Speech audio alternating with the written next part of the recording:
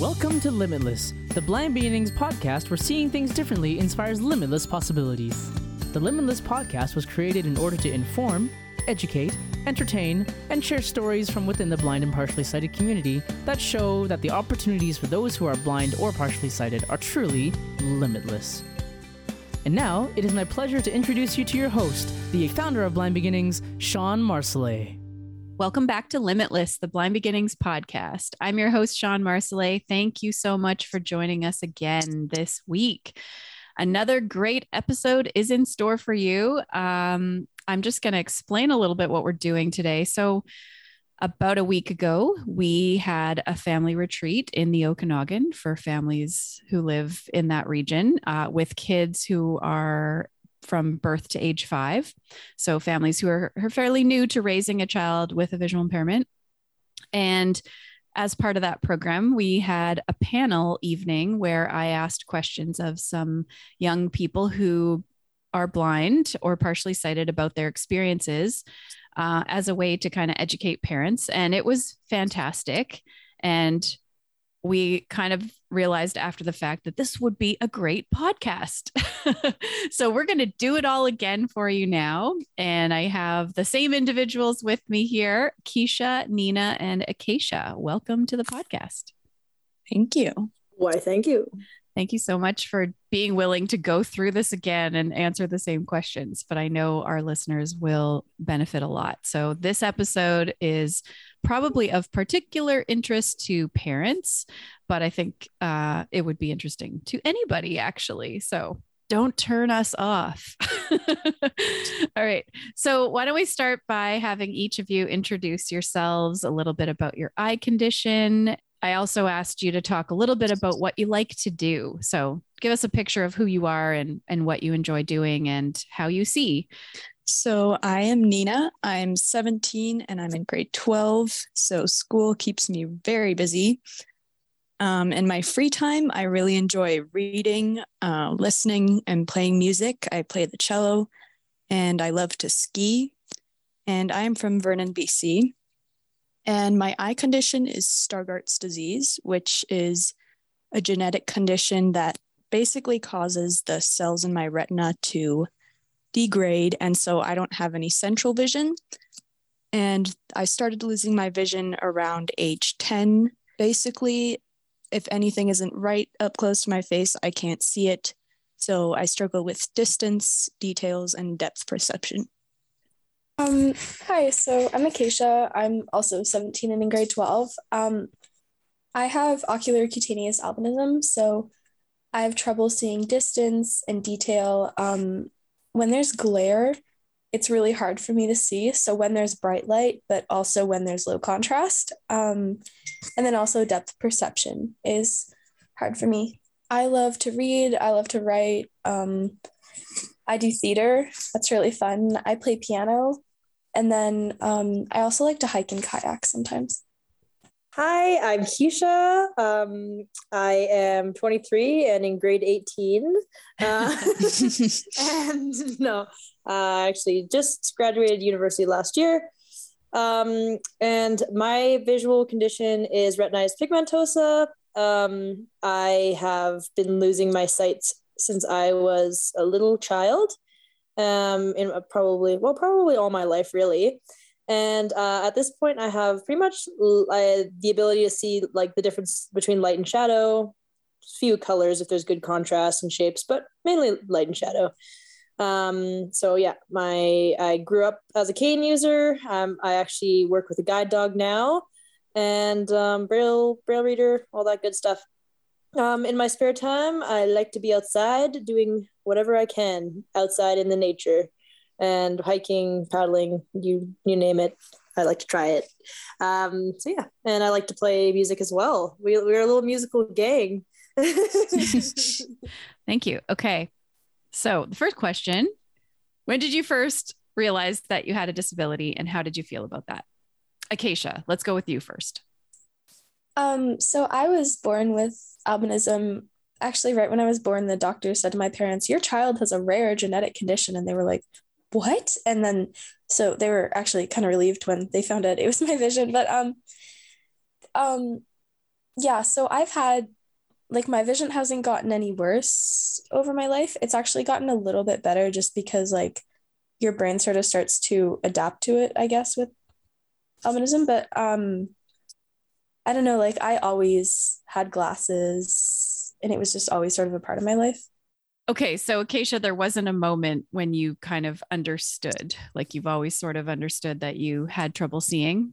Yeah, I don't know. I mean, like I don't think there was really a specific moment because it was sort of like always part of my life. Like I always like with my albinism too, I always had to have like the sunglasses and the hat and the sunscreen and the like there was never a time really where I was like felt like a quote unquote normal kid in that respect. And then like it changed. So I don't know.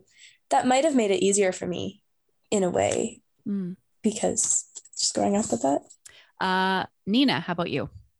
Well, so as I mentioned, I only started to lose my vision when I was about 10. So it was very apparent from the beginning that I was different and that something's a little off here. And that definitely created some insecurities, but for the most part, I didn't feel negative about it, about having a disability. In fact, I thought it was kind of cool because I was different from everybody else. And I don't know, I thought it was unique and I actually liked it. Love that. Okay. Keisha, how about you? So I think my kind of an earlier memory that I have is like when I was probably around 4 or so, having an O&M instructor, I'm pretty sure that's what she was, now that I like reflect on it, come in and bring me like my first cane. And like my little tiny first little mobility cane, and kind of like showing techniques on how to like use it, and kind of starting to get into that, and kind of, it's not like my siblings had a cane or anything, so I guess that was different, but I don't remember really noticing the differences that much until I got to school. And kids are wild. They definitely like to point out differences. Like when they're really young, I feel like kids are pretty good at like kind of just being like, oh yeah, we're all kind of the same. We all might look different, but we're all like, we're just kids, we're just having fun. But then kids start to notice, oh wait, that's not how it's supposed to be. Oh wait, that's different. And then you start to notice it too. So yeah, I think that's probably what started to happen there. What have your parents done that has helped you in regards to your disability? Keisha, let's start with you for this one. Well, I mentioned during the panel discussion that one thing my mom did, my parent, she really like tried to like have me hold me accountable for my life. Like it wasn't like, oh, you're blind. Oh, don't worry. You don't have to do as many chores, or, oh, don't worry. Like I'll just do that for you or whatever. Like there was a certain degree of adaptation that happened for sure in the household to make sure it was accessible and whatnot. But it was like, oh, I dropped something on the floor, I can't find it. Well, feel around for it. Or like, it's not like it was like, okay, well, you still got to go do chores and like still, you're part of the household. So like, it's, that kind of stuff I found was really good because it was like, it wasn't like a bunch of slack was given. And I think that was really important. And just like kind of letting me explore and, trip over stuff and like, figure my way around. That was good stuff that happened early on. And of course she too gets protective, and like, would do the whole, stop. Like if I'm like sprinting towards like a signpost or something. Even to this day, I'll be like walking down the street and about to like run into something, and she's like, ah! And I'm like, stop, that's not helping. Anyway, but it's the loving parental thing, right? So I think those are probably my answers at the moment. Nina, how about you? I think the biggest thing was that they never treated me differently when I started to lose my vision. Like their behavior towards me never changed. Like they didn't baby me. They didn't treat me differently from my brother. And I mean, looking back, I'm sure that they were probably freaking out because like, wow, this kid of ours is now going blind and what do we do with that? And they had little to no exposure to blindness before that, but they did that kind of privately almost. And they kept their relationship with me very normal. And they always encouraged me to be very, very independent, which was amazing. They put a lot of effort into buying me adaptive technology because, well, I should explain. At the time, my family was living in South Africa. That's where we're from. So I lost my vision while I was there. And there's a lot less support for disabled kids than there is here. And my parents decided to keep me in mainstream schooling instead of sending me to the school for the blind, which is what pretty much everyone would do. And that was like revolutionary. And I think that helped me to also be more independent and more confident in my blindness because they treated it like it was normal. Acacia, how about you? I think sort of not letting me as a kid just be like, oh, I can't do this or I don't want to do this because of my vision. Like if my family would like go hiking or whatever, they'd be like, no, you're coming. And I'd have to like take someone's arm to walk downhill or whatever. But just like making sure, I guess, that I didn't shut doors myself because of my vision. And then also like when I was younger, I was like sports, that's going to be my thing, which was, I mean, I was so bad at all of them, but the point was that they let me do them and they weren't like all freaked out, like, oh no, you're going to get hurt playing on a sighted team for ringette. They like helped me find ways to make it work for me. Like I remember my mom sitting me down when I first started playing and she had like a little whiteboard and she was explaining all the rules for me so I could see. Or like just like little adaptive things like playing piano. I used to have a harder time seeing the sheet music. So my mom like bent down the music stand and like put a cardboard box on it and would like clip my books on top of that so they were right in my face. And just like they found lots of little ways to sort of make it so that I could just be a kid and live my life and not, you know, just making sure that I had opportunities and experiences that other kids had. Okay. What skills or personality traits have helped you navigate as a person who is blind or partially sighted? Keisha. Yeah, so I think some really good traits are like resilience is a good trait to develop because like the world just the reality is like the world is not made for, you know, it's kind of made for a very certain type of person quite often. And it doesn't always involve people with mobility issues or people, you know, with vision issues or also there's a lot of different people who are kind of excluded from that. So for that reason, like being able to adapt when there seems to be a barrier to access or a barrier to something, because it's never going to be just barrier free. So being able to adapt, being able to problem solve is really key. And just like, if you do get rejected or knocked down, like having the resilience to be able to stand back up and say, no, I'm not giving up right now. Like that's, you know, I'm going to keep trying and I'm going to keep trying to come up with solutions or I'm just going to like, I'm not going to let it hit me at my core and make me feel like I'm a really, you know, unworthy person. Right. Mm-hmm. So I think that's one thing. And also I think a really good skill is to try to like, to have a level of being able to reframe and like, you know, of course, you know, not every day people can just be like, oh yes, the sun is shining. It's wonderful. I love it all. We all have bad days, but I think just being able to reframe and be like, you know what, that particular thing kind of sucked. I'm feeling kind of not happy about these circumstances today, but here's some things that were good, or here's how it could be different. And, or like, here's the things I'm grateful for. I think that's all part and parcel with resilience too. So that's probably what I would say. And having a good sense of humor. I think if you can like if you can laugh at things and joke at things when the time is appropriate, I think that can be really helpful. But yeah. Acacia.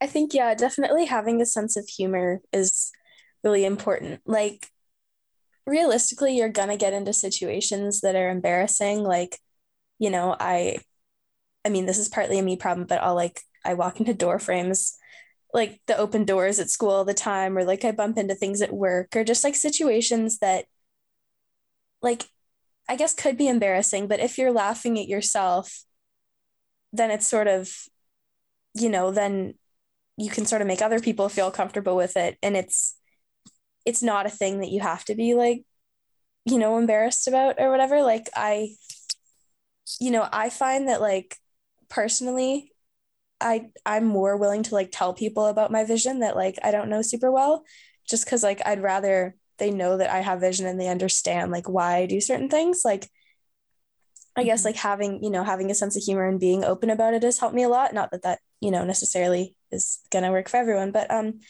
also problem solving, because like at school and at work or whatever, coming to people with solutions that you've already come up with, even if they're not, perfect solutions, but being able to say, like, rather than just, this is the problem, fix it for me. This is the problem. This is what I'm thinking about doing about it. This is how you could help me with it. What do you think? I found that like the results and the help I get from that are a lot better. Yes. Nina. I would second all of that. And I think most of the skills are kind of skills that everybody needs to learn, almost just an augmented version of that. And one thing that I would add is learning to stand up for yourself and knowing your worth. Because unfortunately, like Keisha said, you will get into situations where the world is not designed for you and people will not be understanding. And I mean, it's easier said than done, because especially as a child or a teenager, you're already like struggling probably with your sense of self. But to be able to advocate for yourself and just to have the knowledge that you have the right to equal access and you can tell people, no, I want this, or can we do this differently? That will help any blind person and any person in general in their life. And I think another thing that I mentioned at the panel was that this is kind of just maybe just me, but I am really stubborn.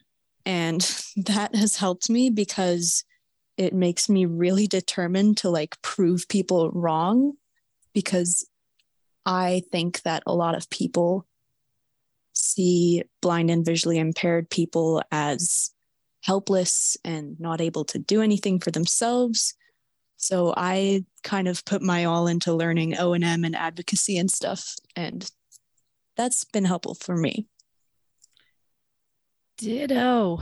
Can relate to the stubborn. And I was thinking about parents, making sure that your kids know when somebody isn't accommodating or inclusive, that it's not that there's anything wrong with you as the person who's blind. It's the system is broken here, right? Like, you are perfect just the way you are. And it sucks that this particular thing is not welcoming you. Like, yeah, because I think we internalize it a lot. Mm-hmm. Okay. What services or supports have made the biggest impact in your life? So I think a big one to talk about is like orientation and mobility training. So when, when your child is in the school system, orientation and mobility training is part of like the expanded core curriculum. And I can't speak too much of that because I'm not a vision teacher or a specialist in any way, but basically orientation and mobility skills are the skills that are going to really help your child or anyone with a visual impairment be able to navigate safely and effectively through their surroundings, and with independence, or just it opens a lot of doors. And in life you got to be able to get places, and so like having a strong focus on orientation mobility, that like whenever you can, it's I mean, I value it highly in my education as I grew up.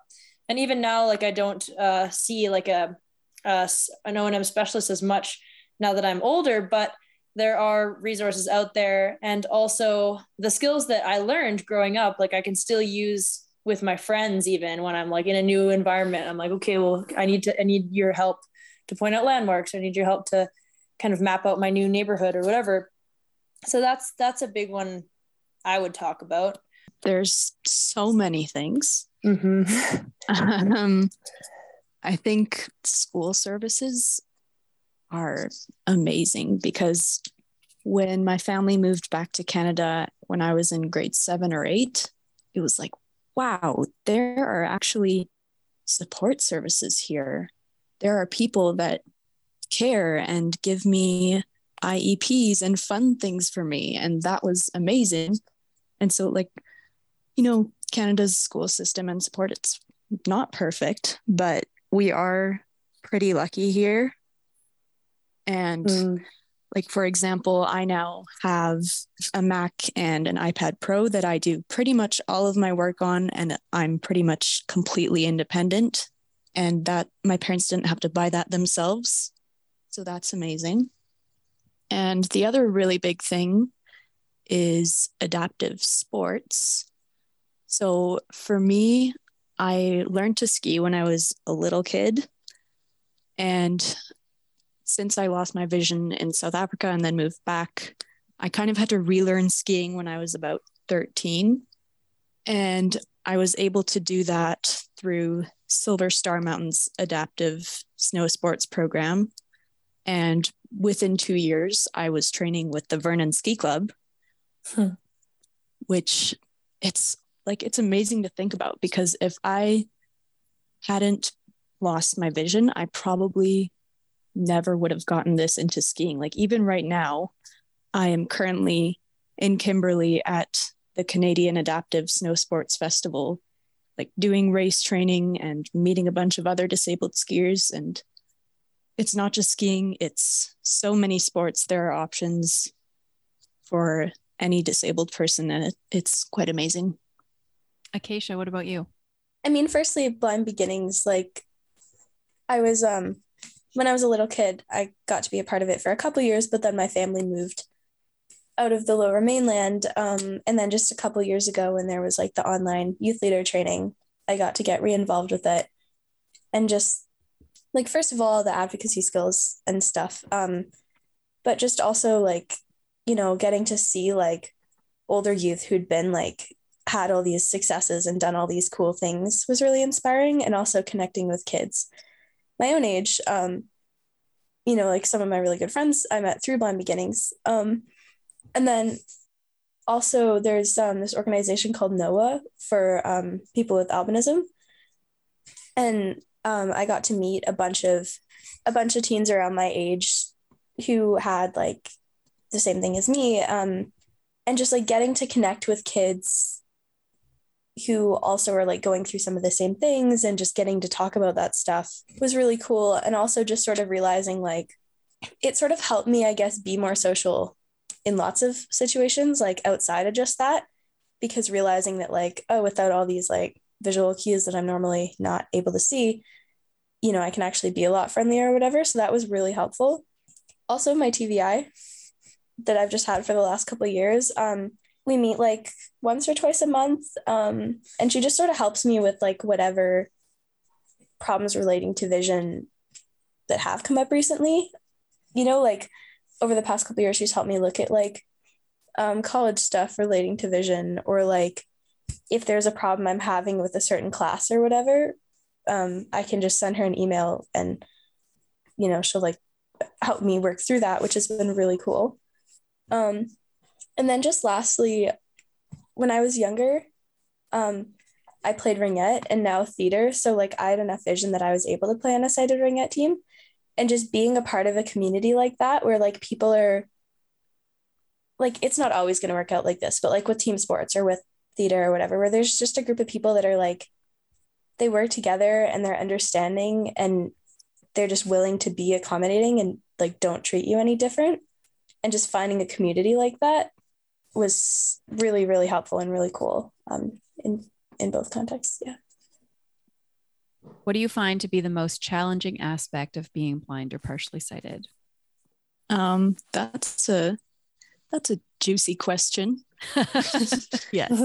There's Yes, it is. a lot of things. I think one of the most difficult things in my life has been that it's very isolating, because so often you are the only blind or visually impaired person in whatever community you're in.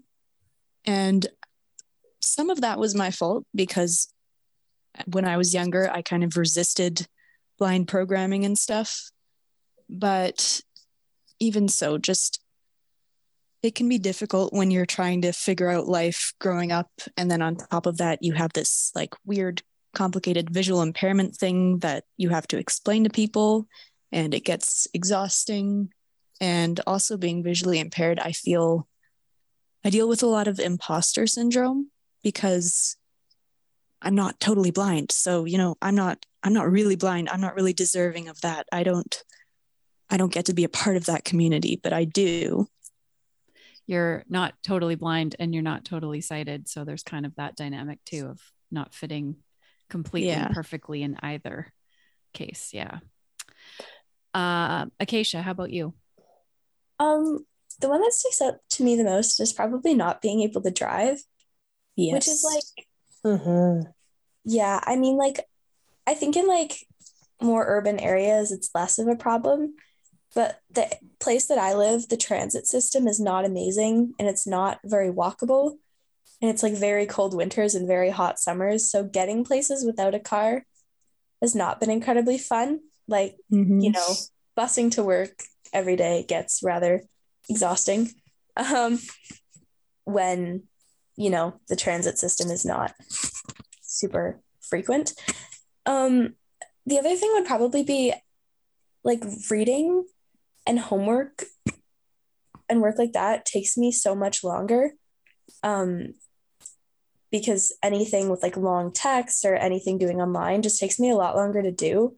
So homework that would take most people maybe half an hour takes me like 2-3 hours, which is just kind of frustrating. Just finding ways to make time for all of that. I would agree. The driving thing is one of the things that has always given me at least in from my teen years onward, has given me probably a lot of bit of sadness, just because it's like, oh, like that would make life so much easier. And I think it's just, it comes to me. And I think I agree with Acacia. Like I also grew up in a town where driving, you kind of needed to drive around or get a ride. And even where I live now, it's like it would be easier to drive. And it's also kind of like a subculture. Like when you're a teen, like when you're 16, it's like, oh, right on, let's go driving. Like, let's go. Yeah. Everyone gets their licenses. Yeah, totally. So, so that was hard, but workable for sure. And, I think for me, I've always really struggled with with the stereotypes and the assumptions that I have encountered from other people quite often, and sometimes even from myself, actually, which is always the worst, because then it's like you have to kind of confront that within yourself. But outwardly, stereotypes, like, when people just kind of like, they meet you and they assume like, oh, you're blind, so you just won't be able to keep up, or you just won't be able to do this job, or you just won't be able to like do this assignment this way, or like anything like that, right? And I remember reaching out to like a hiking club last year, because I was like, oh cool, I want to get more into my extracurriculars with some more locals and get to know people. And I remember sending out a very lovely email and saying I'm really excited, and I'm a pretty good hiker, and just wanted to meet people, and yeah, and oh yeah, I'm visually impaired as well, and I have a guide dog, and but making sure that wasn't the main point. And then of course the response was like, oh, we don't have any attendants or anyone to take care of you. So, no, we don't really, like, politely saying, like, we don't really want you to come out. And of course that put me on an absolute rampage, of frustration. But then of course I do encounter lots of people who are like, yeah, totally, like, just jump on in, like, come on in and we'll do it. But it blows my mind because I know how capable I am. And I'm just like, if people could just immediately assume capability instead of incapability, as their first assumption, I think that would be really cool. And that would be like a totally different mindset and way more productive. And then, we can advocate and problem solve with you as to how things might need to be adapted or, things like that. But, it's so harmful to just assume that there is an inability to do stuff. Or that it has to be like, simplified or something like that. Like, the reality about accessibility is it helps everyone too. Doesn't just help the person who, the visually impaired person who needs it, or whoever is the person who needs it. It helps us all. So I think, the stereotypes have been really challenging. And I think so unsolicited help, that can be really, really frustrating. I know we had a really good talk about that as well.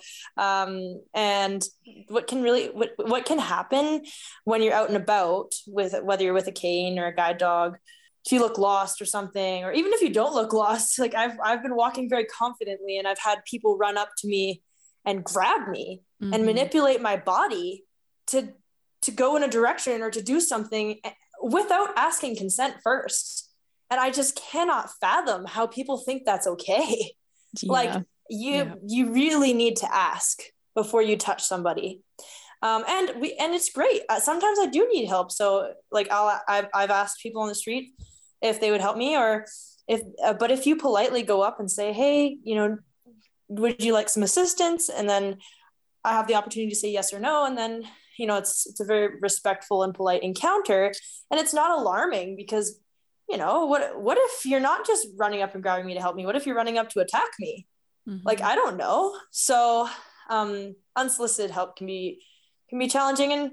And sometimes I felt kind of patronized by it because it's like, I have had people like use baby talk or like talk louder or something. And like, just like, it's really, it cuts into our dignity. Like it's, we are people and we deserve to be treated as such. So, it's just like, I would say, like, approach with consent in mind and with respect in mind. Very well said. Yes. I did make the point at the retreat because all of you spoke about driver's license being a real challenge, and you all live in smaller communities, and I live in Metro Vancouver, and I never really think about it. I mean, maybe if it's like a particularly miserable rainy day, although that's pretty normal in Vancouver, but we have an excellent accessible transit system, and having the SkyTrain, and it's walking distance from my house. Like, honestly, I rarely feel frustrated that I can't drive. So I think it does have a lot to do with where you live and how good transit is where you live. And personality too. Like, it would be terrifying to drive for me. Maybe that's because I live in the city. Like, that's just chaos, but yeah. Yeah. Well, I feel like for me too, like just being able to go for a drive into the bush to go like for a cool hike or something, like that would be such a treat, to be able to do that on my own. But so I make do by trying to make friends who will give me a ride. And It's true. Like, when I've stayed in Vancouver with family, the SkyTrain's there and I'm like, oh, this is awesome. It's totally fine. Yeah. It's so much easier and frequent, and it talks and like it ticks all the boxes. Okay. So my final question, although I could end up with some bonus questions, but I wanted to sort of end on a positive-ish. What is something that sighted people do that makes you feel comfortable and included? I love like I think about my closest friends and family who do like, and what they do, that makes me feel really comfortable. And I think it's like letting me be and explore and do the things that I like to do within reason. And I'm a smart person, so I'm not going to hurl myself off a cliff unless I have a bungee cord attached. But there's literally. But so like I like when they just kind of ignore that my stumbling, or like, if I run into something, it's kind of like, it's not like, oh my God, are you okay? Yeah. It's like either they'll laugh because it was funny and they're my friends, or they'll just ignore it. And those are my favorite, when I just like run into something, because I just like, oh my God. I have to pretend like I'm so okay. And I just don't really feel like doing that right now, because but I have to do it if they acknowledge, because then I'm like, yeah, it's just all those little weird thoughts go through my head. But then if they ignore, I'm just like, oh yeah, it's okay. I can just run into things and be myself. And or like they'll instead of being like, I don't know if this hike might be too hard for you with your vision. It's more like, no, let's do it. In fact, let's do the difficult one. Like, and like, let's scramble and let's do all this. So I think just kind of being like allowing us the opportunity for us to say no if we don't think it's safe, or if we don't want to do something, rather than you saying, oh no, you can't do that. Because if I'm afraid of something, I'm gonna say no. Or if I don't think it's safe, I'm gonna say no. Like, but if I think I can do it, let's do it. Yeah, love that.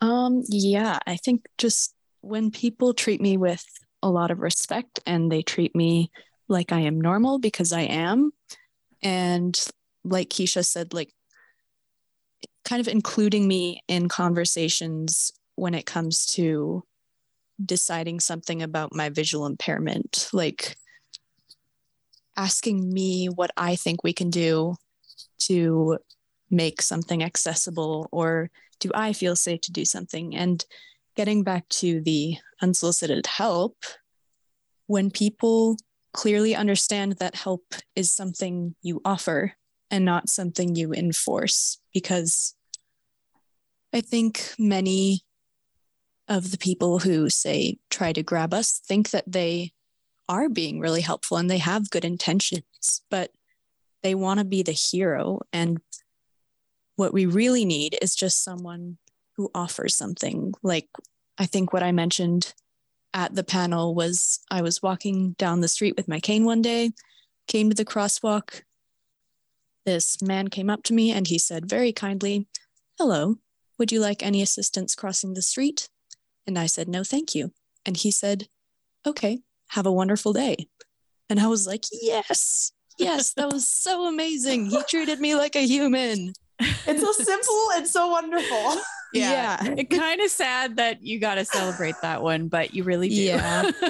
Yeah. And then also just when my friends or family will like point things out to me that they think I'd like, for example, like Braille or something, or like my one friend is currently traveling in Europe and she sent me these pictures because I can see pictures. She sent me pictures of this museum where they have Braille explanations under each painting. And then they also have like these tactile displays of what's on each painting. Oh, cool. Really? And it warms my heart when people make effort to point that kind of thing out to me. Mm-hmm. I think just the little things where like a lot of the time it's with the people that you know really well, that they just sort of like, they help you in ways that like they act like it's normal and like it's not a big deal. Like when I'm like in the hallway with my friends at school and someone's like walking down the hallway and I don't see them, they'll just sort of like casually like grab me out of the way, and like without being like either like babying me or being like embarrassed that I'm like totally in the way. It's just like a casual thing, or like knowing that like they can laugh with me when I like walk into a door or whatever, because I mean it's funny. And also just things like when I'm walking with people and the ground's really uneven because I don't use a white cane, once in a while I'll just be like, "Oh, can I take your arm?" And it's not a big deal, And then it's like, because it's not like I'm incapable. It's just like, I'd rather not fall down. Can I take your arm? And it's not a big deal. And then it's done and it's fine. Also, just when people have questions, like I don't mind answering questions. Like I feel like I'm pretty open about it, but just simply saying, can I ask you a question about your vision? Yeah. Like saying that first, like it sounds like a little thing, but it means a lot. So true. Well, I also wanted to add kind of on to Acacia's thought there, and add a little bit of my own thought too, which is like, I'm happy to educate and I'm happy to advocate, but I also really find it refreshing when people on the street, because I mean, I get 1,000 questions a day about guide dogs and 1,000 questions a day about blindness when I'm out in the public. And I find it really refreshing when someone comes up to me and just asks me about my day or like my life or, I noticed you're wearing whatever t-shirt. That's cool. Like, I'm into that too, or whatever, and I just kind of like, it's nice to connect on not just a blindness level. And so I really appreciate that. But on the other token, another thing I wanted to mention too was I really like when like blindness related items or like Braille and stuff like that is kind of just seen as a norm. Like I know I was really fortunate to live with some of my really good friends for a couple of years. And like, Braille just kind of started becoming like a part of our household. And it wasn't like weird. It wasn't like, wow, look at us, we have Braille, cool. It was just like, yep, there's Braille fridge magnets that we made together with silly words on the fridge. And like, there's like, tactile stuff on the stove. And it's just how it is. Like, it's not anything weird. It's not anything crazy. And it's just like, that's how we do in this house. So, it's nice. It's that whole acceptance thing. Like not just, I guess not just accepting it, but embracing it in a way, like into the culture. It's nice. One thing I really like is when people will point something out to me that is kind of tactile or something that I could appreciate. If I'm somewhere like a tourist somewhere, or I don't know, just because there's so much, I do sometimes feel like I miss out on being able to see what everyone else is looking at. So if there are things that are tactile that are interesting and different, I'd love to check those out. But I think it's more than that. It's also definitely when I was a teenager, I felt some embarrassment from people sometimes of like, and mostly myself, but I think I picked up on this from others in my life as well. So like, we're not going to draw attention to your disability, and obviously pulling you over to this thing to touch is going to do that. Whereas now I think when people do make a point of saying, hey, do you want to check this out?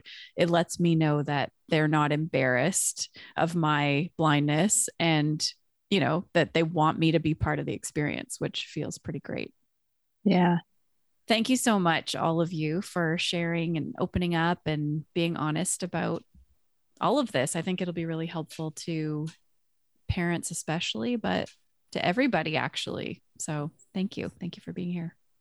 Thanks for having us.